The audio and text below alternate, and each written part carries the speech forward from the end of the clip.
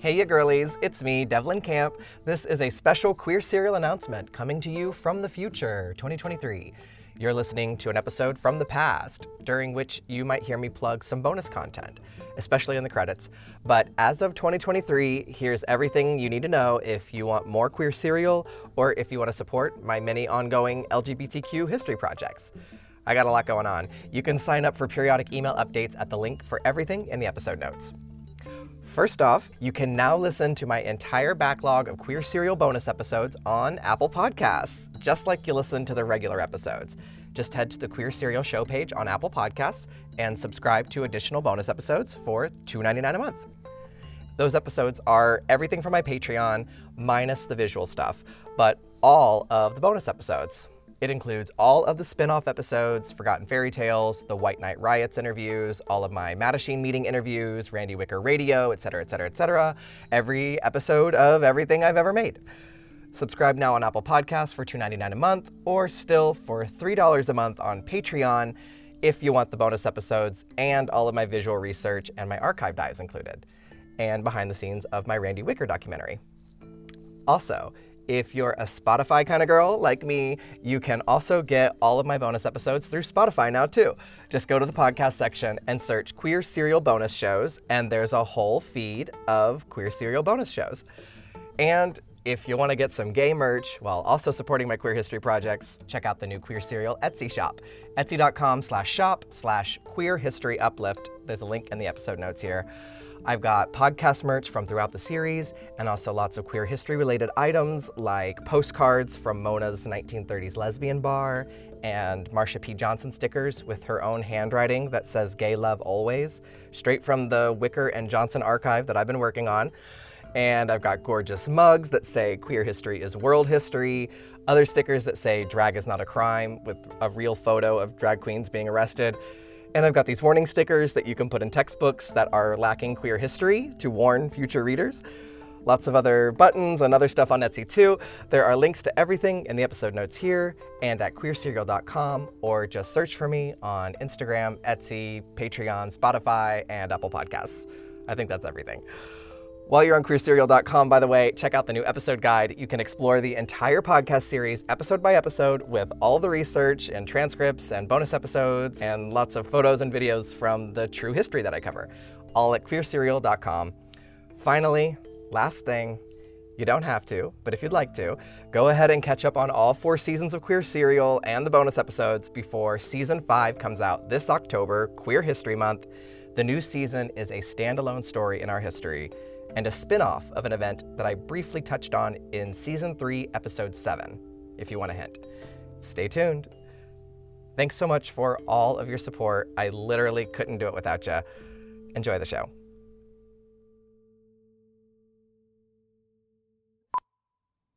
I can't overstate what a wonderful set of friendships were formed around Harvey Milk, and this sort of life and death commitment that a large group of people had made, that his work had to go on. It wasn't about me. I mean, these were my friends. We loved each other.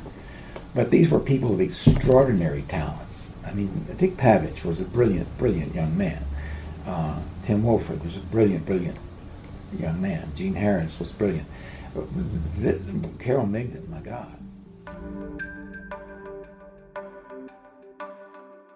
In this podcast, I've kept the focus on Harry because I think his story is so important and inspiring.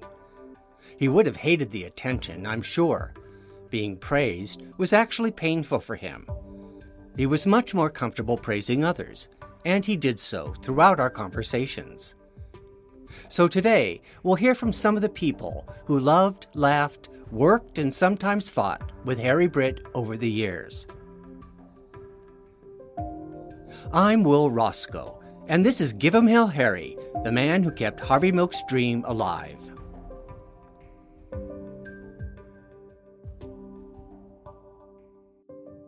Episode 7.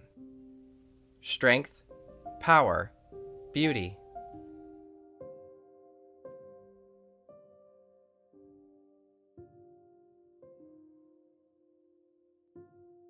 My name is Gwen Craig. I came to San Francisco in February of 1975. Gwen Craig was a delegate at the Democratic National Convention in 1980, and again in 1984, when she co-chaired the Lesbian and Gay Caucus. She served as president of the Harvey Milk LGBTQ Democratic Club for a year. In 1989, she was a San Francisco police commissioner when 200 cops invaded the Castro, terrorizing AIDS activists and bystanders for hours. But this time, cops who used excessive force were held accountable, and Gwen had a seat at the table in the disciplinary hearings. The Police Officers Association, remember them, tried to get her disqualified because she had criticized them in the press. It didn't work. And I had never been to San Francisco, so I came here sight unseen, but I knew its reputation for openness and,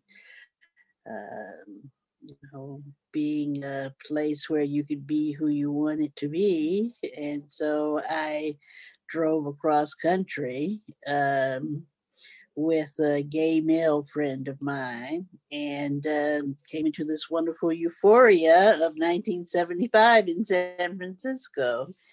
And I wound up living in the Castro,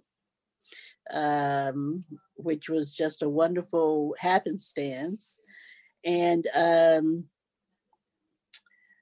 I didn't get involved very much with movement politics or much of anything of that until 76, when Anita Bryant decided to act up out in Dade County, Florida.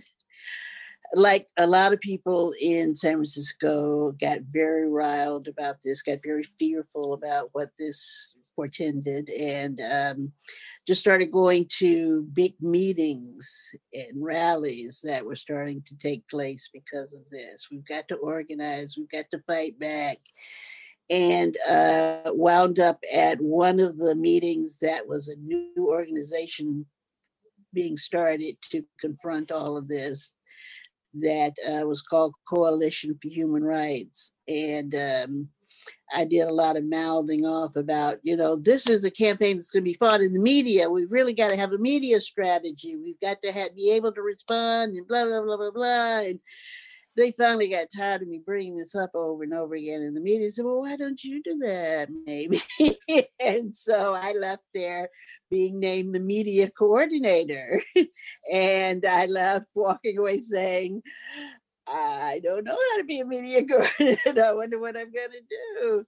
And so I just settled by the next morning that the one person I knew who knew how to do media, who certainly knew how to get attention and bring the attention of the press, was Harvey Milk. And he lived right in my neighborhood. I saw him all the time at the Bakery Cafe and on the street, if not on TV. So I summed up my courage and I went to his camera shop and asked him shyly and politely if he'd be willing to talk to me about this. And he swooped me right in. Why, yes. And so this circle I fell into with Harvey included Bill too. And then we started widening out and we became involved with this new San Francisco Democratic Club, because that was really, we could tell where we wanted to be, not the Alice B. Toklas Club. That was the group that was not accepting of Harvey and his politics. They were with this Rick Stokes guy who was running against Harvey. It was the San Francisco Gay Democratic Club, the club that had gay in its title, that insisted that if you're going to be openly gay, you got to put that right in the title of your organization. Any politician that wants your endorsement, they had to use the word gay in the endorsement. They had to put that in the campaign literature. We liked where these people were coming from. And Harry was in the inner circle of that. He was not exactly a founding member, but he was pretty close. He was there probably just after the birth. And he was very much a part of the leadership circle. And there was a president at the time, Chris Perry was the first president. And but Harry was the one who recruited Bill and me to get involved with the club. We were fascinated by Harry when we learned his story, being this former minister who had left Texas and come out to San Francisco and made this whole new life for himself, had just gone through a radical change of who he had been in Texas and who he was now in California. So it sort of, we thought, matched us as well. I felt like I was so different from whom I'd certainly been in Georgia. And Bill felt like that he was certainly different than who he had started out to be in his home state. So, we felt, we all had that fish out of water story that pulled us together. Yeah, he could bring out the sermonizer when he needed to.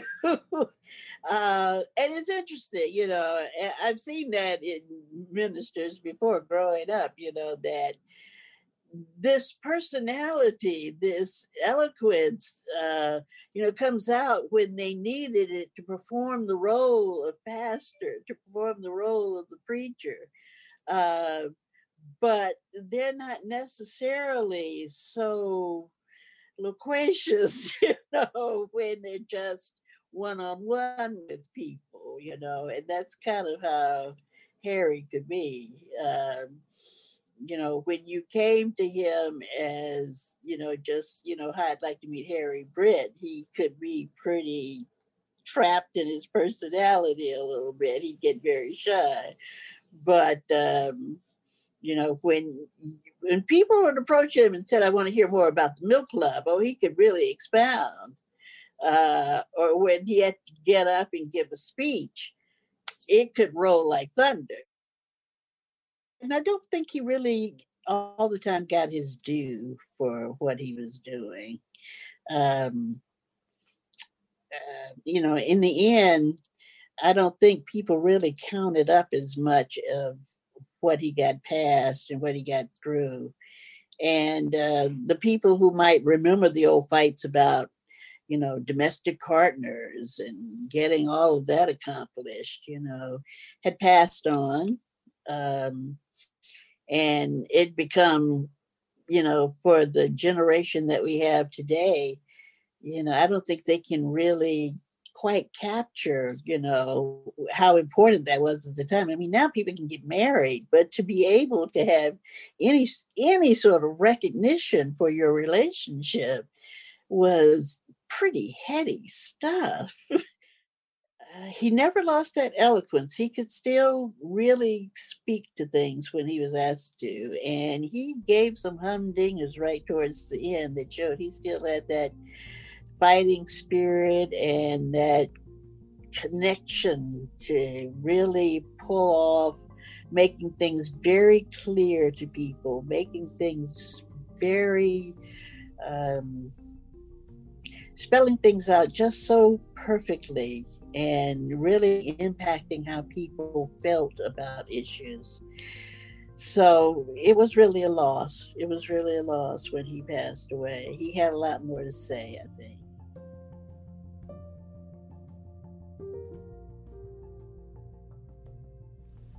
I arrived in San Francisco, a typical immigrant from a homophobic Midwest in July of 1977. Tim Woolfred was one of Harry's first aides and one of his closest friends.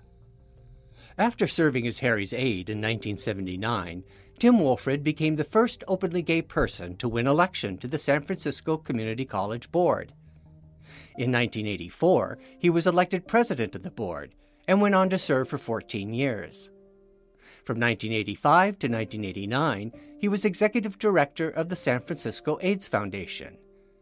He's had a long career as a nonprofit consultant.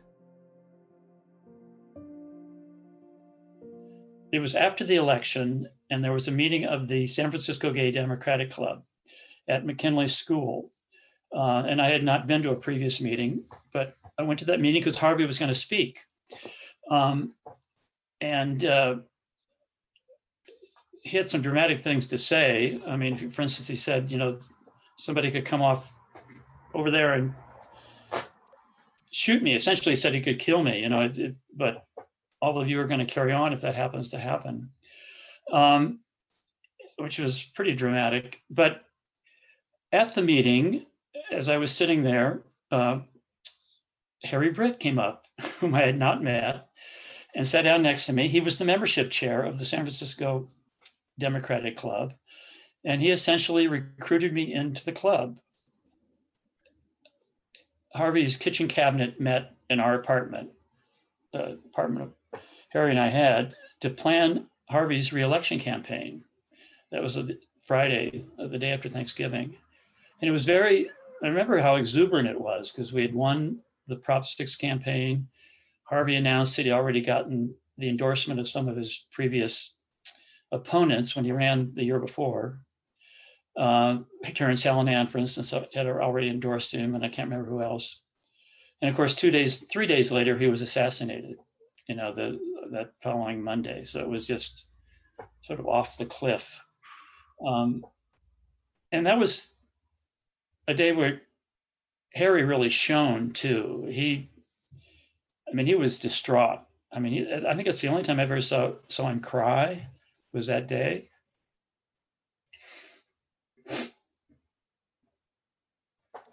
I hear you. Yeah. And he cried when he talked about it in the interviews. Right. But he soldiered through. I mean, he organized, everybody came to our place and organized the whole Candlelight March.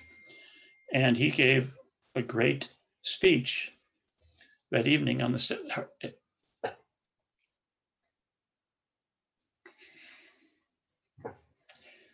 and I remember I didn't know about the list that Harvey had, you know, Harvey made that tape and he named 4 people that he thought could succeed him.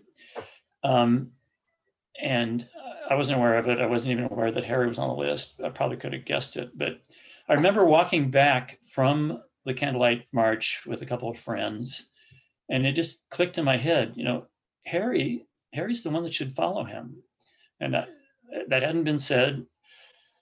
And Harry resisted it. He had to be convinced by other folks around him that, Harry, you got to go for it. And that was Harry's style. He was always there for the disenfranchised, if you will, or the people that without privilege and were in some way being abused or oppressed or not taken care of by government needs. I mean, that was really where his heart and soul was, really. It was the people who didn't have, who weren't privileged. You know, when he went into Laguna Honda Hospital and we had our first clinical meeting with the staff, his clinical care team, and some of the more senior members said, "Oh yeah, Harry, he's the one that got us rent control." You know, that had been almost 40 years earlier. So, I mean, for me, he's quite the model of somebody who's uncorruptible, true to his values, never compromised his core values, his progressive goals, and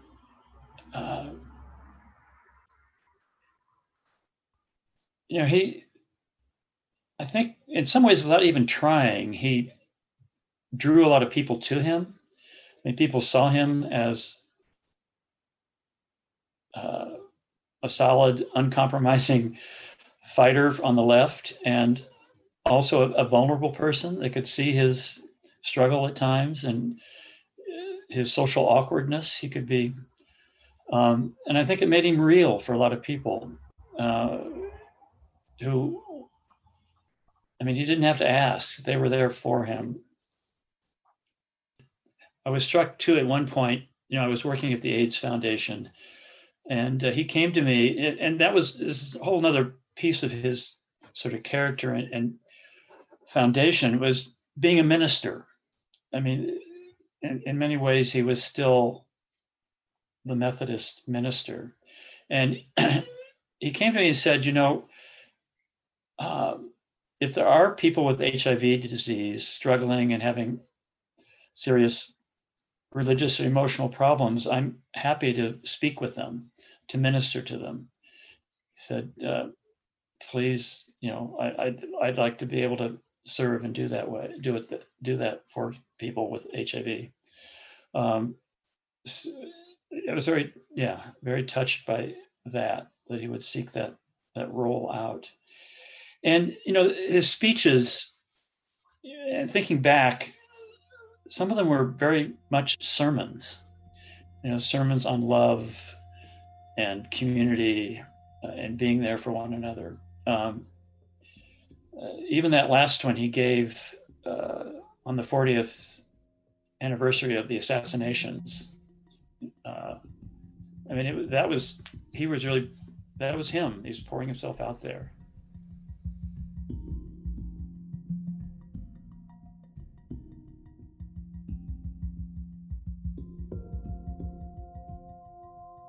Well, my name is Tom Amiano, and I've lived in San Francisco since 1962. Queer school teacher, comedian, and political extraordinaire, Tom Amiano was elected to the San Francisco School Board in 1990 and the Board of Supervisors in 1994, where he led the fight to create the Healthy San Francisco program, making the city the first in the nation to provide universal health care. In 1998, after winning the most votes in a citywide election, he became president of the Board of Supervisors, following in Harry Britt's footsteps. The next year, he ran a write-in campaign that forced the powerful Mayor Willie Brown into a runoff. Then he took Harvey's queer progressive agenda to Sacramento, serving in the Assembly for 6 years. In 2009, when Republican Governor Arnold Schwarzenegger, the Terminator, made a surprise appearance at a Democratic Party banquet, Tom stood up and yelled, "Kiss my gay ass!" Harvey must have been smiling down on him that day. You can read all about it and more in his sassy memoir called Kiss My Gay Ass. And I moved to the Castro around 1968. So milk became visible. You could walk down 18th and Castro and you would see milk out there posting flyers or whatever. And then when he declared for office, I liked the kind of things he said, and I started to like the people around him. Now, Harry was not one of the more visible ones because that's not Harry's way. And so really, the first time I got to know and meet Harry was after the murders. We were all in shock and we were feeling numb. And the day of the murders, we needed some focus. We needed some place to go, or we were so confused and so grief-stricken and so angry. And someone said, well, we understand that Harry Britt's house is going to be a gathering point. So, and he lived on 16th and Castro, and actually I lived up the block. So we did assemble there, a lot of us, dozens and dozens of us. And I think Tim Wilford, who was later on the community college board, was Harry's roommate at the time. And I remember him and Harry talking at the top of the stairs, the outside stairs, and kind of giving direction to where this whole thing might go. And very smartly, Harry gave people tasks. So you would go do something rather than be fretting. And my task was to go buy black ribbon so people could tell, which is a great thing for a teacher. It's that kind of thing. And I remember going to Cliff's Hardware, and I only had a certain amount of cash being a teacher, and they got it right away, and they gave me this great amount of black ribbon. Then we returned to the house, and then people who they were doing other things, but we were cutting up the ribbon so people could have armbands.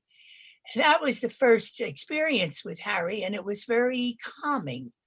I mean, you can imagine the world had just turned upside down, and there was fear too.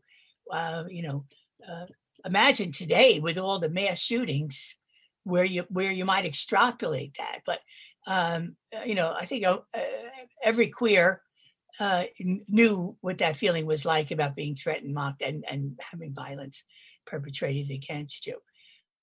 Throughout the happenings, with the what was referred to later on as the Dan White riots, Harry was definitely a voice of sanity, but also not recapitulation. His style was way different than Harvey's. He was definitely measured. You could tell there was a humility about the guy. But when he was on fire, he wasn't on fire. And there are many, many times, even after Harvey and Moscone's murder, where, homophobia was on the line. And, some of our, in quotes, allies were a little wishy-washy.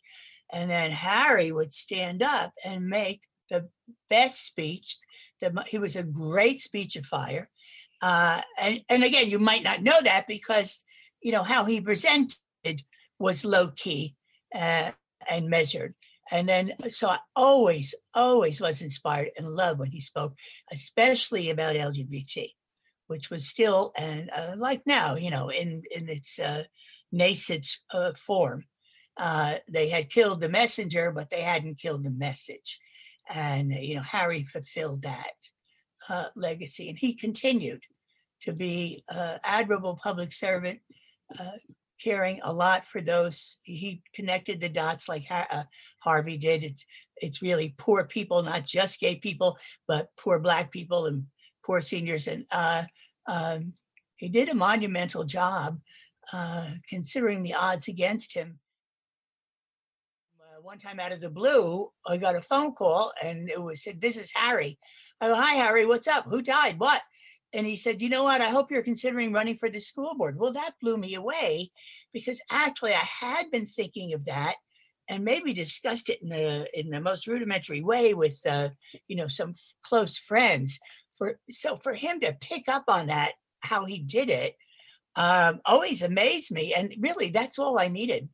And I said, "Holy shit, Harry Britt just told me I should run for fucking school board." And the rest is history, as they say. And then a very moving moment was because we didn't have district elections yet, which I then reintroduced. It was a citywide elected. And like Harry, even though I was controversial and got trashed a lot, I came in number one, proving again that the electorate in San Francisco was quite different than. And Harry came to the swearing in, and he took the microphone. And I'm breaking up now. He made a beautiful speech about what it was and how he just loved seeing me behind that podium and what it meant. That's always stayed with me throughout the political career that I've had. And, thank God for Harry.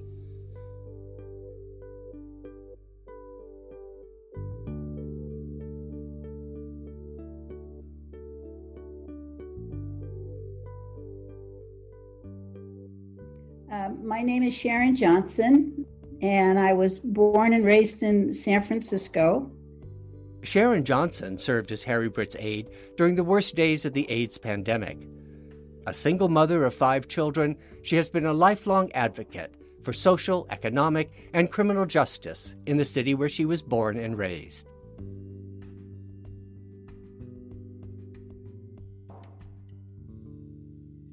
And I was raised with the message as a working class family Don't let anybody ever take anything away from you, or you will never get it back. Harry Britt was the absolute best person in the world to work with. He understood, as a single mom of 5 children, he understood priorities. He understood issues. He understood compassion. He had absolutely no personal ego involved in his being appointed to the Board of Supervisors. He was always indebted to Harvey and wanted to make sure that he could live up to Harvey's mission. And so to work with Harry was like working with the best dream team in the whole world. Everybody in that office that he brought in, we all worked together for the betterment of the community. And there was no backstabbing. Unlike how it is in most political offices, we would have our fights, our arguments, our disagreements, but at the end of the day, we hugged one another, we ate with one another, we laughed with one another, we recognized one another's oppression and moved forward. And that came through Harry's leadership. He would often say to us, if you can't get along with one another, how can we expect the world to get along with one another? I started this out with saying that Harry had a wonderful way of seeing human behavior.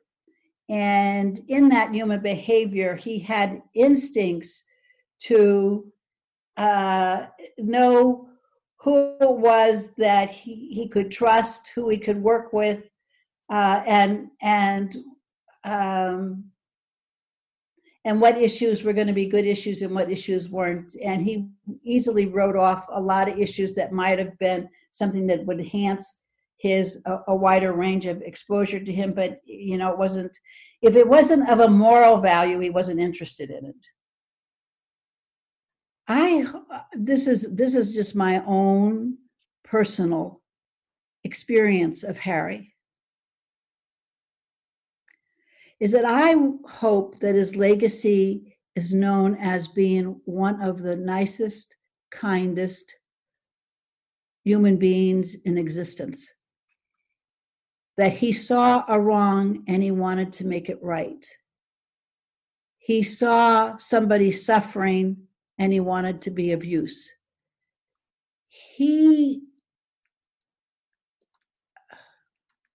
would have rather taken the harm on himself than to see anybody else harmed, unless he was pissed off at them. Okay, so let's I don't want to put him into sainthood. I mean, there were plenty of people he was really angry with who, didn't do him good, didn't do the community good.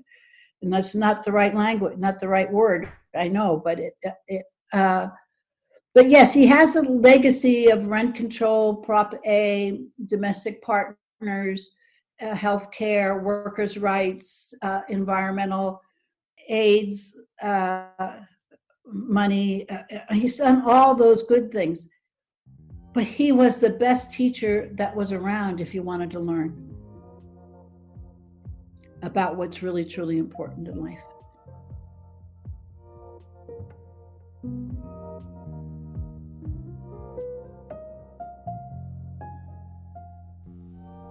So I'm Chris Brandenburger. I came to the Bay Area in 1967 to go to school at Cal from the East Coast. It was a good time to be around there, lots of political activity and whatnot. While she was dropping in and out of college at Berkeley, Chris Brandenburger got a job at a workshop that repaired vintage race cars and developed a passion for electromechanical mysteries. She eventually finished her degree and went on to earn a PhD. After teaching at New College, she moved on to the Institute of Transpersonal Psychology and then to the California Institute of Integral Studies, where she directs the School of Undergraduate Studies. But I did start teaching at New College as an adjunct, and I was teaching basically a poetry class. For why was Dante an activist?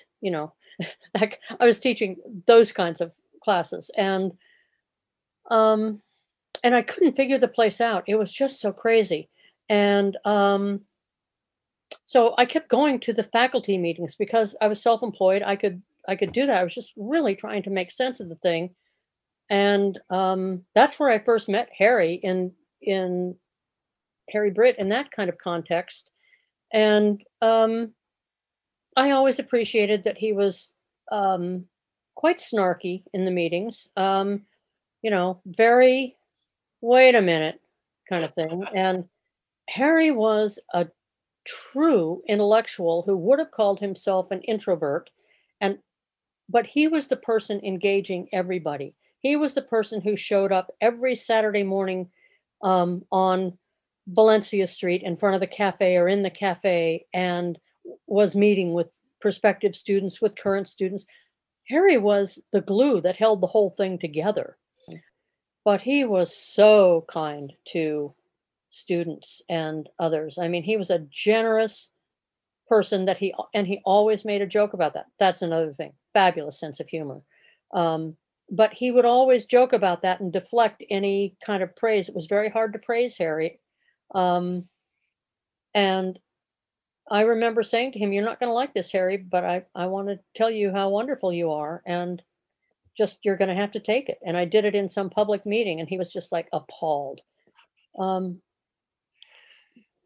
he was kind, generous, caring, and not just like treacly caring. He cared from, as you say, that kind of moral center and a good heart and fine mind. He cared holistically, which is very interesting for a guy who was a head on a stick, basically, in most people's knowing of him.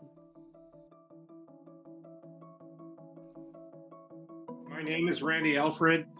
I came to the Bay Area in 1967 to study sociology at Cal Berkeley, although I probably should have gone to somewhere else if I was going to study it, because I really came out here because it was Berkeley in the 60s.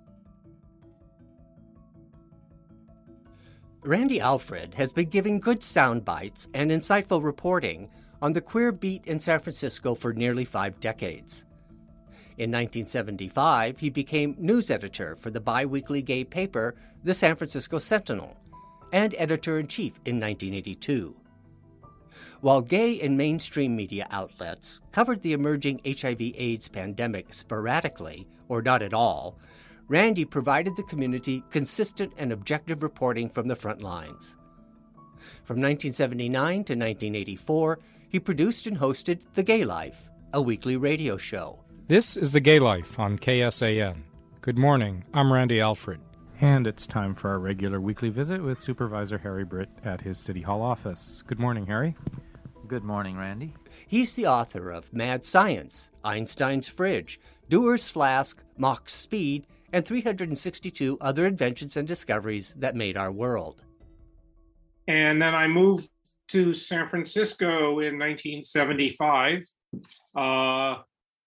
after a year and a half of both pleasure commuting into the city for my newly discovered gay life and political commuting into the city. So between doing politics and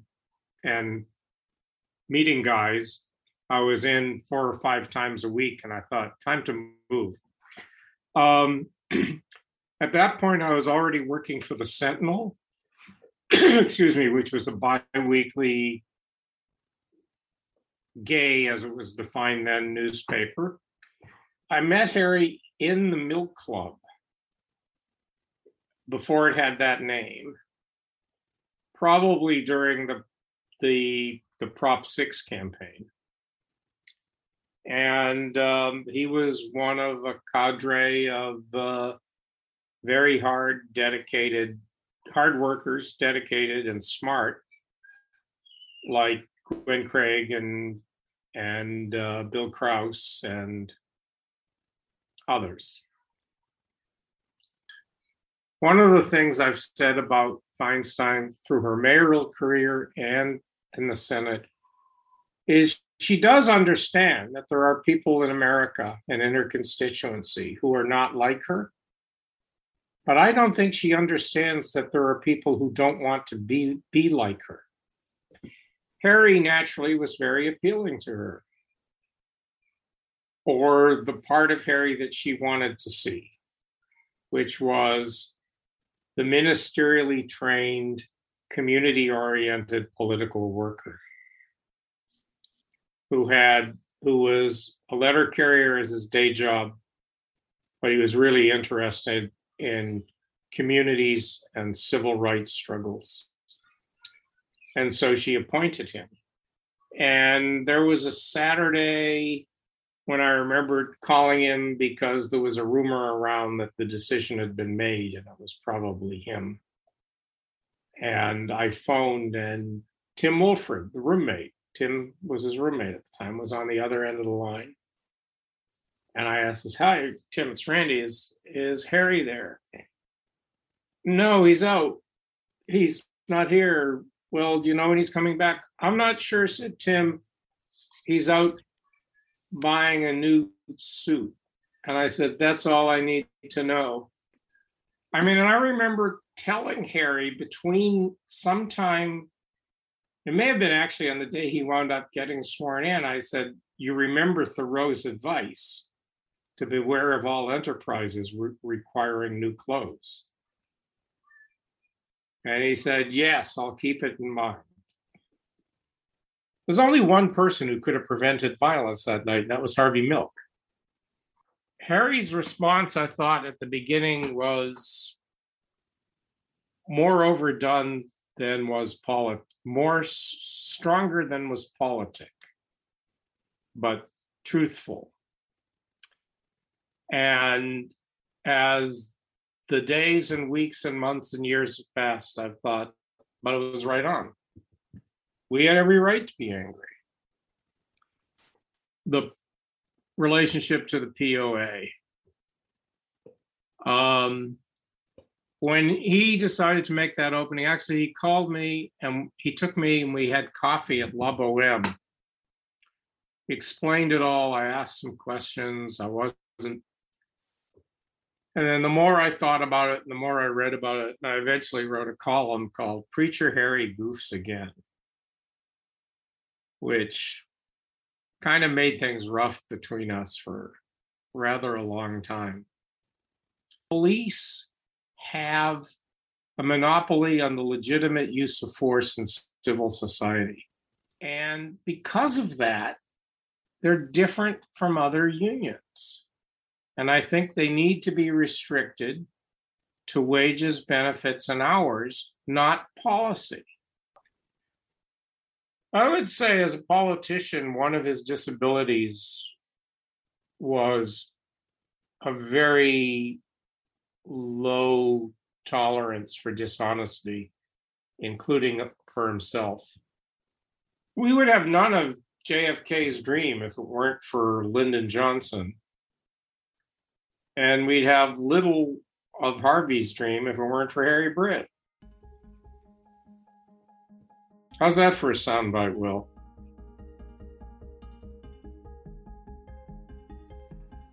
And there were others.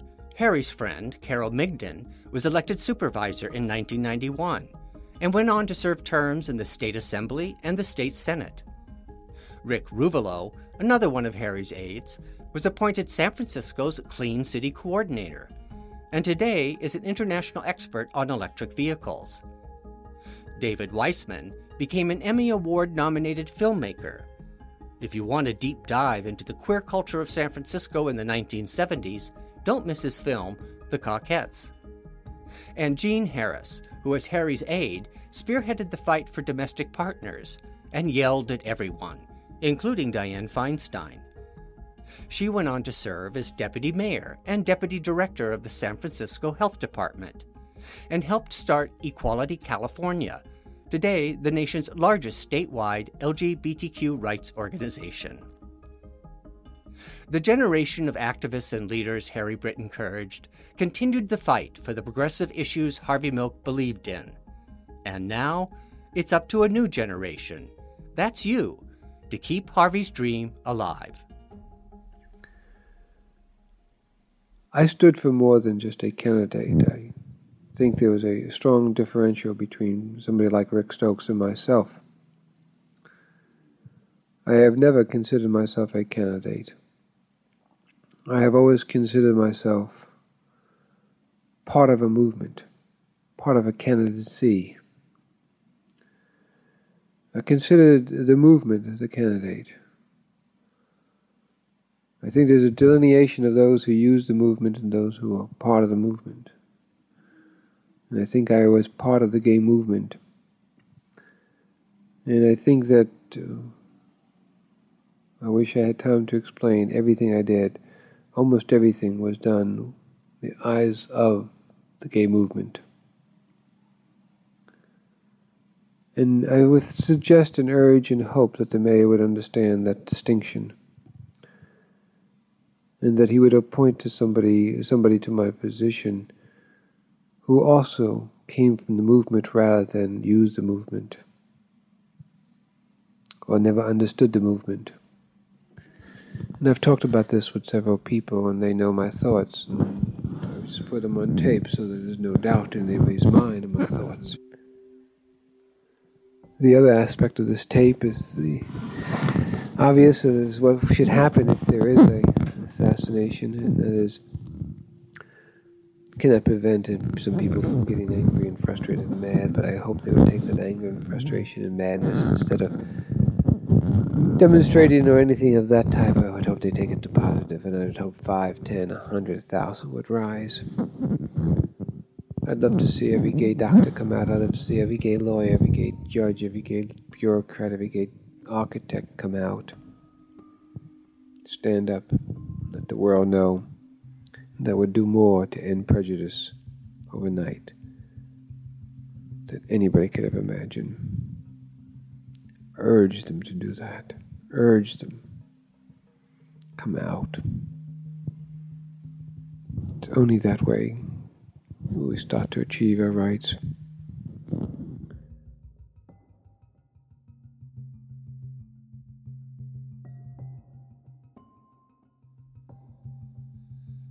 The legend of Harvey Milk has been told with old Hollywood tropes. Queer characters always die tragic deaths. There's the meteoric rise, the overreach, the violent ending. It's good drama. But the real story of Harvey Milk is that he never died thanks to Harry Britt. Harry took the hodgepodge of ideas Harvey tossed out and turned them into an agenda for racial and economic justice, housing and health care as human rights, and an agenda for queer power. These ideals, hammered out in San Francisco in the 1980s, are now part of the mainstream of the Democratic Party.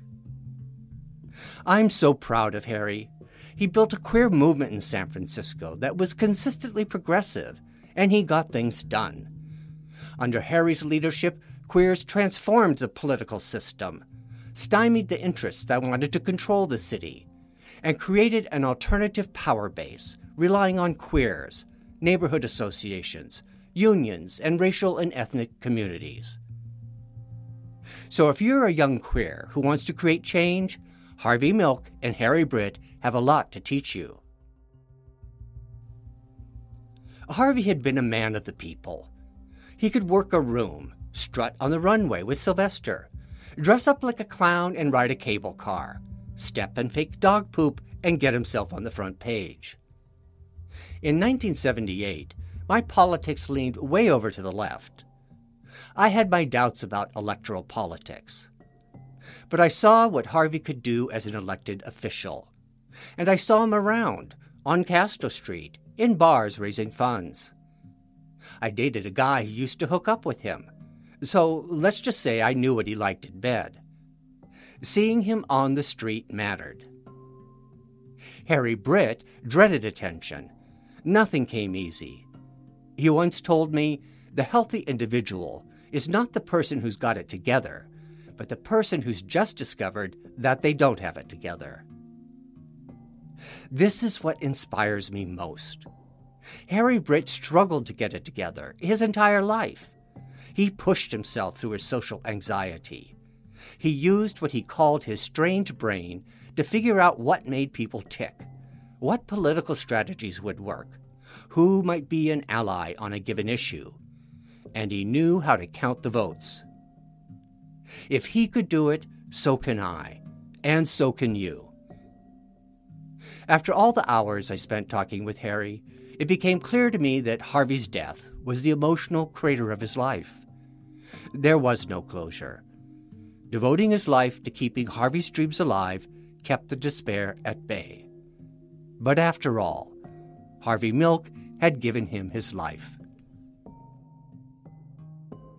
The fact that have been able to accomplish anything, nothing big, not, domestic partners, but just getting through the day. I never expected to live to be 71 years old. I'm still not so sure about 72, but, is in very large part a tribute to Harvey Milk. Because part of his greatness was not that he just found the smartest, best people in the world and offered them jobs. It was that he took some screwed up people and helped them to see themselves as having within themselves some strengths and some powers and some beauty that gave them motivation and belief in themselves. And there aren't too many better examples of that than me. But let's give Harvey the final word.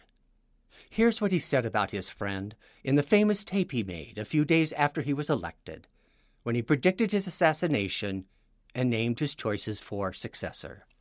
The third choice I would have would be Harry Britt, who most people don't know, but I've watched Harry, and Harry's been involved with 3 campaigns, and Harry knows where I am, and I've watched Harry grow and grow and grow and become more articulate, and some people may find him wrong because he's somewhat emotional, but by God, what fabulous emotions. And a very, very dedicated and strong person. One who will not be pushed around. One who understands where the movement is and where it must go. And someday we'll be there anyhow. Harry Britt did indeed see where the movement must go, and he took us there. So thank you, Harvey. Thank you for choosing Harry Britt. May you both rest in power.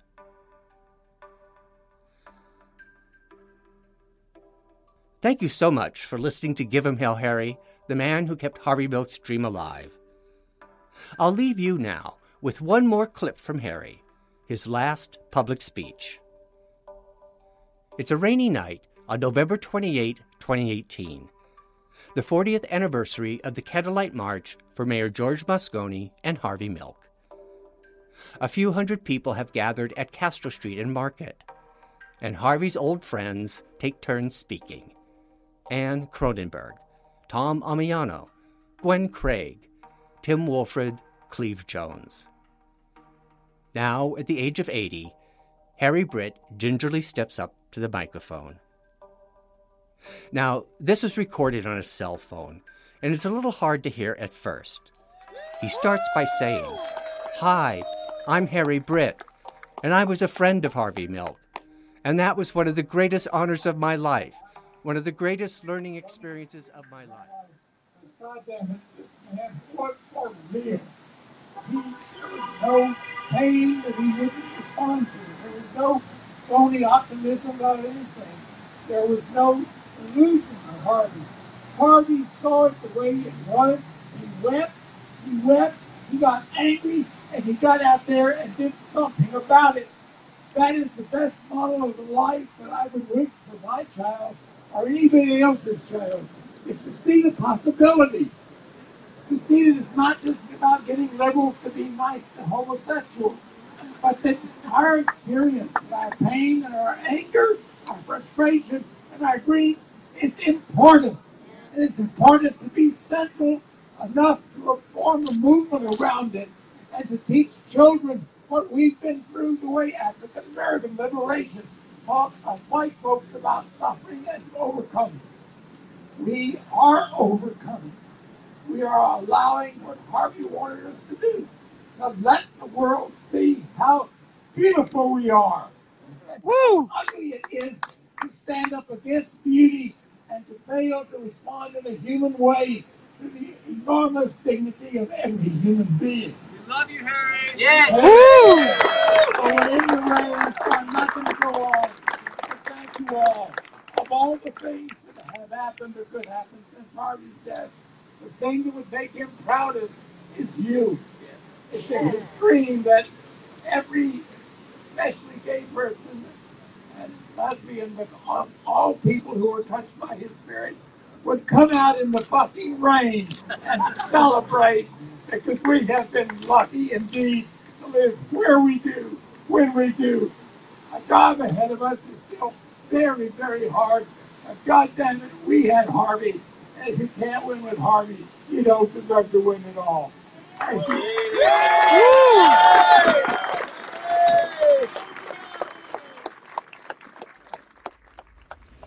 Give 'em Hell Harry is written and hosted by Will Roscoe. She's produced by me, Devlin Camp.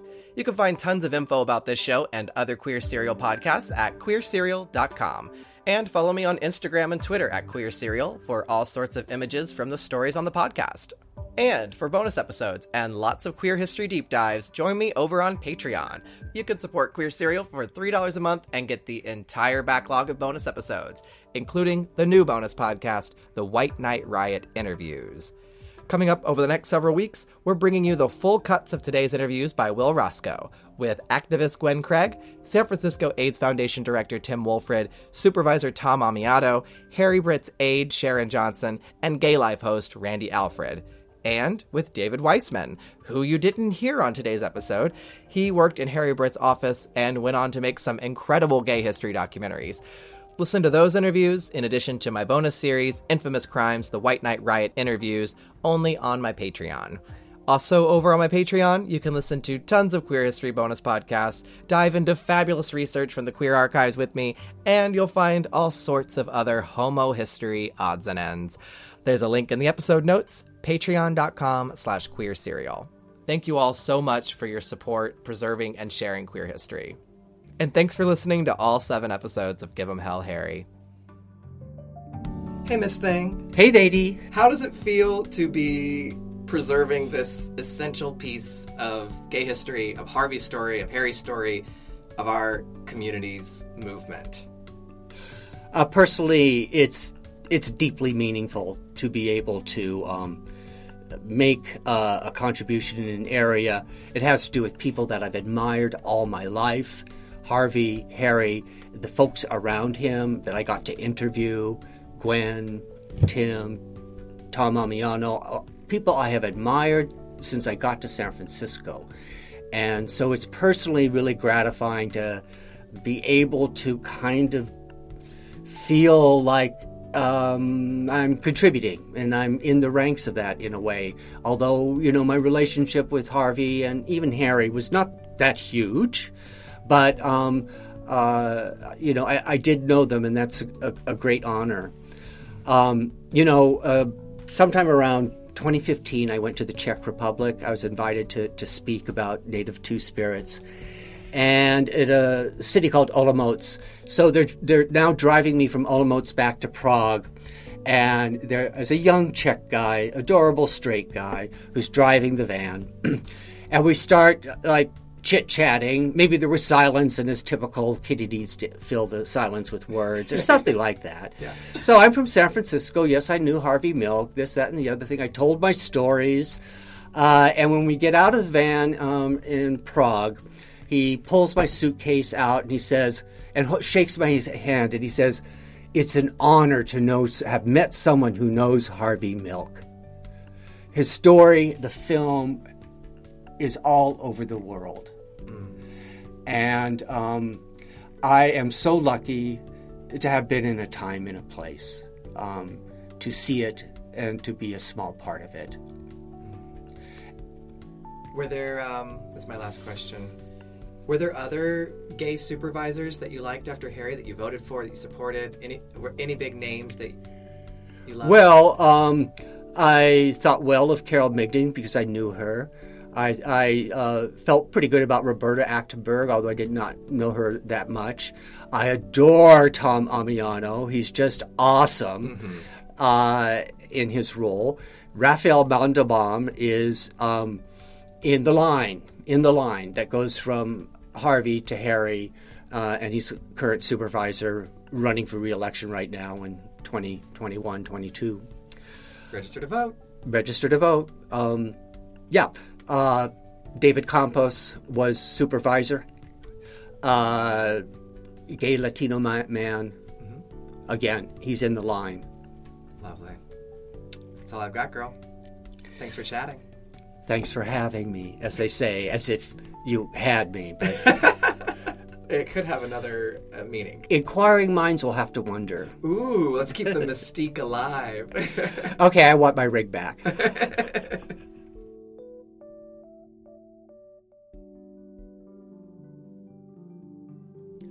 Big thanks to our fabulous sponsors. The Harvey Milk LGBTQ Democratic Club. The One Archives Foundation. The GLBT Historical Society. The James C. Hormel LGBTQIA Center at the San Francisco Public Library. You got it. Oh, it's my turn. The Sisters of Perpetual Indulgence. The Making Gay History podcast. Shaping San Francisco. And Lady Joey Kane. And our fiscal sponsor, Calamus. And everyone who supported the show on Indiegogo. Especially those on the highest tier, including Susan Gray, a.k.a. Marianne Singleton. Sam Tepperman-Gelfond and Pat Gorley. Sharon P. Johnson, with big hugs. And an anonymous longtime supporter of Queer Serial. Thanks, Matashino. This podcast is produced with the support of the Murray Hong Family Trust in honor of the legacy of Stephen O. Murray. And thanks to Cass Brayton at the Archives of the Sisters of Perpetual Indulgence. You can support the Sisters at thesisters.org. And thanks to Anchor SF for providing a fantastic recording studio for the podcast. Special thanks also to Daniel Nicoletta for providing photos and Harvey Milk's complete audio will. Audio is used courtesy of the GLBT Historical Society, KPIX TV, and KQED San Francisco. Music is by Blue Dot Sessions. Thanks for listening. Very cute.